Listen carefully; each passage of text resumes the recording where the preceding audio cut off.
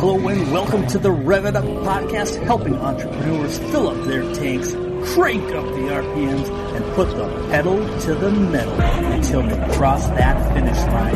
Hello, I'm Jeff Tiffany. Ready, set, go. Hey everybody, welcome to the Rev It Up podcast. We are super excited to have an awesome guest here today, Bobby Umar. And he helps individuals build profitable relationships and help companies boost employee engagement. He's a 5-time TEDx speaker, Inc. magazine top 100 entrepreneurship leader, and the number 2 best guy to follow on Twitter, it says, for business coaching. And anyway, we're just excited to have you here. And Bobby, if you could tell us where they can find you online so they don't have to wait till the end of the show to figure it out. Oh, right up front. Well, thanks. I mean, typically you can follow me on my LinkedIn pages under my name, Bobby Umar, my company page, my profile page, or across Twitter and Instagram at Rayhan Bobby. And my websites are rayallen.com and dypb.ca. Excellent, excellent. And could you tell us a little bit about maybe kind of how you got started in business and maybe like 1 or 2 things you had to really struggle to get through and then where you are today? Yeah, I think the main thing I can tell you is that, over the years, I've kind of tried to fit in a square peg into a round circle. And I've always kind of felt lost and stuck in my different paths. So I've had 4 different careers: engineering, brand marketing, and teaching. I've also dabbled in the performing arts. And one of the things that I think was the biggest struggle for me was that, I was a unique person, but I never felt I fit in anywhere. And I often felt kind of stuck and unfulfilled with what I was doing. It wasn't until I dove into my personal brand and really understand what my values were, what my interests, passions, and skills were, where my interests aligned, my personality was like, I was really able to find and forge a path that made more sense to me. So that's one of the big struggles I had from doing all the different jobs. I think the other struggle I had was being in corporate. I'm more of an entrepreneurial spirit. And so being set free from the cubicle life has been a game changer for me. And so getting past those 2 things has certainly provided me a far more larger world for me to fly and to prosper. And now what I've been doing for the last 15 years is I've been a professional speaker traveling around the world, talking about personal branding, thought leadership, authentic networking, relationship building, and things like that. And but also now I'm in the last few years, about the last 5 years, I've focused more on coaching and online programs to help individuals and teams. Fantastic. I kind of feel like I'm maybe where you were at one point, because I like to jump all over the place and there's always, shiny objects, but I do tend to be kind of entrepreneurial, and I don't like the, reporting to somebody, if I can help it and stuff like that. So that tends to be my lean.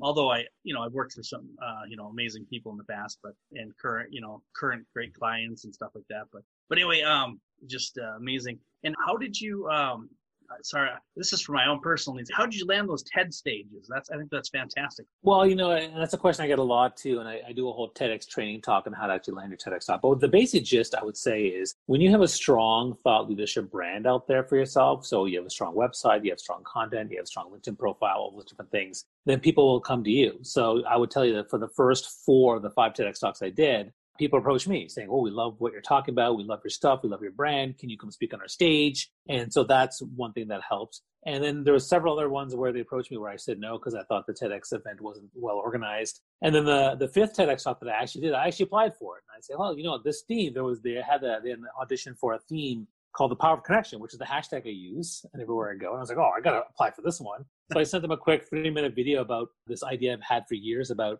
I want to talk about hugs, actually. And I submitted a short 5-minute video and they said, "Oh, this is great. You got to come to this." And I'm like, "Yeah, okay, great." And I put together this TED talk on the power of 20-second hugs. And so, so 2 things. One is having a strong brand. The second thing is having a strong application in terms of aligning your talk with what the audience needs, what the theme is, and things like that. And if you do those 2 things really well, then you'll have much more success getting a TED talk.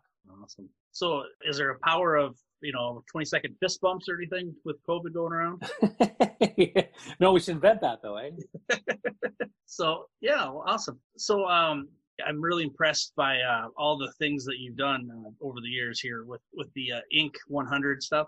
Was that something that you kind of pursued, or was that they just kind of found you and honored you with that? Yeah, that's another one of those things where I was like, whoa, seriously? Like someone told me that, Bobby, you were just named one of the Inc. magazine's top 100 leadership speakers. I'm like, oh, okay, And I often get a bunch of those things. They're like, no, Inc. magazine. And then you should look at who else is in the list with you. And I was like, So when I went to the website, I was like, oh, whoa, Richard Branson, John Maxwell, Brené Brown, holy cow. I was like, and it turned out the author had been following my stuff on Twitter for years. And he's like, oh, I love Bobby's stuff.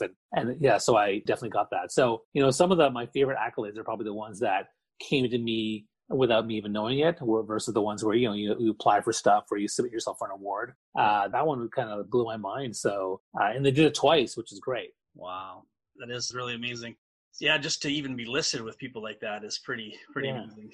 So my name is Jess Tiffany, and so I got a notification that I was on a list for the top 250 most professional business women the other day. Women? So, yes. Seriously? Yes. I'm like, wow, that's great. Obviously did not vet people very well for this list that she needs. And I don't know, some obscure website. I suppose maybe they're using. But were you in the top 10? I mean, if you were, you might as well write it. Just say, listen, just write it. It just said top 250. I don't know if it actually had me listed as a number within the 250, but anyway, I just thought that was really silly. Okay. Well, it reminds me of another one where I was listed the top 1,000 marketing rock stars, and I was like, 1,000, like that's a lot of people. But then I looked into it, and I was actually like 27. I was like, okay, that's pretty good. 27. Okay. Yeah, that's not bad. That's not bad.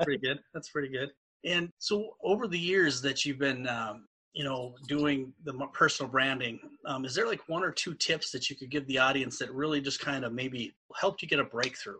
Well, I think the biggest thing I can tell you about personal branding, which is that 90% of people don't do the work. It takes a lot of work. It's like someone who works like their butt off, like 10 hours on a resume, right? And they try to really hone it and put it together and make sure it's really nice and has all the keywords, and they put a lot of effort into it. With personal branding, same thing. 90% of people don't do the work. And what they do is, personal branding is broken down into three areas. You discover your brand, which is diving deep. You then design your brand, and then you deliver your brand out there. And most of us are constantly designing our brand. We're planning, strategizing, putting the tactics together, thinking about how we want our profile to be, our plan for our career or business, or our digital marketing plan. And when we do that, we use our own intuition, our experience. Maybe we have a couple of advisors. And in doing so, we end up with something that's 40, 50, 60% aligned. Mm-hmm. And so when we launch that career or launch that strategy, maybe 2 years down the road, that career is not that great. Or maybe 2 months down the road, that digital marketing strategy isn't that great. Mm-hmm. And so, but the truth is, if you dive into the work, self-analysis, self-awareness, feedback mechanisms, online assessments, doing that really deep dive work, mm-hmm. that's when the magic happens. Because once you're done that, and you have your brand elements and you have your brand targets and all that in your audience, then you can create something that's 85, 95, 99% aligned. And that's when the magic happens for your business career or the content you're putting out there. So I think the number one tip I can tell people with personal branding is do the work and commit to the process. That is so important. I mean, it reminds me of, working with my fitness and health coach. One of the things they said was, if you don't put work into the mindset part of your eating and your health, you're going to do this stuff, but then you're going to fall off the wagon. And I can tell you time and time again, I fell off the wagon before I did the mindset work. And it's the same thing with personal branding. If you don't do that work up front, that's really the big piece. So it does take work. And then I think the second thing I can say with personal branding is that you have to be really, really honest. A lot of people, they kind of say what they think the right answer should be. But if you really want to go through your values and your interests, your skills, be honest. What do you like? What don't you like? What do you value? What don't you value? There's no right answer. Right? I mean, the right answer is really being truthful and honest. And people try to fake it till they make it are not going to have the same success as those who really come up with a true, honest brand. Yeah. Wow, that's good stuff. So you're saying kind of like the self-evaluation, the self-awareness, and really understanding yourself is kind of key to actually the personal branding versus the outward stuff that you do to personal brand. Is that kind of what I'm... Yeah, I mean, before you can deliver on your brand, you have to at first discover the brand, do the deep dive, then design the brand, then you can deliver it. Whereas when you just design, deliver, you may have some effectiveness, but it won't be as effective if you actually are rooted in a foundation that is exactly who you are and exactly targeted and purposeful towards what you want to do. Right on. Awesome. And then somebody that's kind of in that process of doing the self-awareness and they've kind of discovered, kind of their key points. Any suggestions on how to implement that into action that can be outwardly displayed so people can find you and such? Great question. So once you've actually discovered your brand, then the idea is to design it. So the first step of designing is you have this information. So you have your brand elements, your brand target. Now you think of your target audience. Think of your audience. Who's your target? What's your objective? And what does the target audience feel? What are their pain points? What are their bliss points? What kind of value are they looking for out there? So for example, when I look at my brand, when I put out my stuff around storytelling, right? I think of people who are struggling with storytelling. And then based on what they're feeling or struggling with, I put out content specifically to address those situations. So I'll say, hey, listen, are you looking for someone to help you refine your stories on LinkedIn? Are you looking to have a better framework to help you easily craft stories that can be really compelling for your audience or to generate conversations and leads? And so by doing that work to understand your target audience and what their pain points are, that's how you can design the right brand strategy as you put content out there. Okay. And as you're doing your, outreach and whatnot, do you find there's certain methods that tend to work better for you? Is it like, PR versus, LinkedIn or versus, other advertising? Yeah, I mean, I think it depends on each person. Again, the key piece is what is your brand and who's your target, right? So let's say your brand is I'm a world-class chef and my target audience are moms, working moms at home. Then you have to set up a profile on Pinterest and Instagram because that's where a lot of moms who are cooking are putting stuff, right? Now, that said, I'm a huge proponent of LinkedIn because it's the largest professional network in the world, but it depends where your target audience is. You have to kind of know where they are. If your target is 12-year-olds, then TikTok is where you should be, right? So it really depends. No, I mean, it's the truth, right? You kind of know where they are. So, but I think LinkedIn should be part of any sort of business strategy, but you may want to extend it to include things like TikTok or Instagram or Twitter, depending on who your target audience is. So that's an important piece in terms of really crafting the best place to go. And then for people who have lots of time, you can certainly put together an integrated platform where you're doing a combination of, like, let's say Facebook, LinkedIn, and Twitter, or an Instagram. Or for people that don't have enough time, they pick one that they want to invest in. Like Instagram or LinkedIn are really good things. They're really hot ones right now. Those are good ones to invest time and energy into. Awesome. Absolutely. Hey, everybody. Jess here. What if I could help your company find over $100,000 in hidden revenue streams in less than an hour without spending an extra dime on advertising or marketing? Reach out to me at cardzap.thebumpcard.me. Check out the video on 5 Steps to Profit, and also reach out and we can have a conversation. Thank you. And how did you leverage, like, say, press and news and different things like that in your branding? Yeah, so I mean, having a PR strategy where you know what your expertise are, then what you can do is you can start pitching your expertise at different networks. So whether you want to go on television or radio or newspaper, the content you create is part of it. The second thing is pitching the right thing at the right moment. So for example, right now we're in the middle of COVID. So I pitched myself to say, hey, listen, I can come on your show and talk about parenting, because parenting is a hobby of mine, or it's not a hobby. It's my biggest leadership project with my kids. But I love talking about it. I'm an advocate for it online. I talk about parenting all the time online. So I said, look, I can come on your show and talk about it. And so when I did that, I pitched it. They said, yeah, well, we'd love to have you on the show. So being able to pitch, you want to pick your top, what are your top 3 to 5 things? And then when you pitch to PR organizations, you have to pick just one thing. So if there's something relevant going on, like for example, there was a political town halls and debates last night. Someone could pitch, hey, listen, I can give you my take on body language. I can give you my take on audience reaction. I can give you my take on team dynamics or personal branding. And you can pitch yourself as an expert to talk about those things. And then, because most PR plays they're dying for content. They want someone to lay it out for them and come on and quickly give the top 3, 4, 5 bullet points. Absolutely. And I do hear a lot of times people say it's hard to get PR. And I think it's actually, it's hard, but it's not hard at the same time, because if you have the content and the knowledge, people are looking for, like you said, people to do that. So do you have any tips on how to reach out or how to get that PR? Well, I think the hardest part of PR is actually, one, having the time to do it all, because, it takes a lot of work and time. And I don't have enough time either to do it all the time, right? Yeah. And number 2 is being current, right? You have to actually, it's not like you can send a resume to 100 people. You actually have to craft and curate a specific email for every single producer or TV show or radio station you send to. It's got to be, so it takes a lot of time to do each one individually. So one of the things that's really important is that when you pitch to somebody, lay out exactly what the points are you going to make. Here are the 3 things I want to talk about. I want to talk about 1, 2, 3. I'm going to talk about the 3 biggest tips of storytelling. It's this, this, this. Lay it out there. This is what I want to share with your audience. And here's the type of, and then you let them know what kind of audience would benefit from this and why. So if you lay that out in your email, that's when they're going to get your attention, because they don't want to, the people who read this stuff, usually producers and exec producers, they don't want to take the time to, well, how's this going to fit my show and how do I no, you need to make sure that what you pitch aligns exactly with their audience and what they want. Fantastic. And do you normally reach out to these people or find them through like LinkedIn or do you hire somebody, or how do you find these people to pitch? Well, there's different ways to do it. I think as I do more and more of the stuff, I find a lot of them on LinkedIn for the most part. And then I also find them through my network. So if I have a colleague who's been on a show, I'll say, hey, listen, can you send me the producer's name? And they'll send me the producer's name and things like that. So I expand that network, and then I use my networking to, build a list. And now I have a whole list of people that I reach out to. Awesome. And if you were going to, need a little bit of capital to come in fairly soon, and what's like something you would be your go-to play to increase your revenue?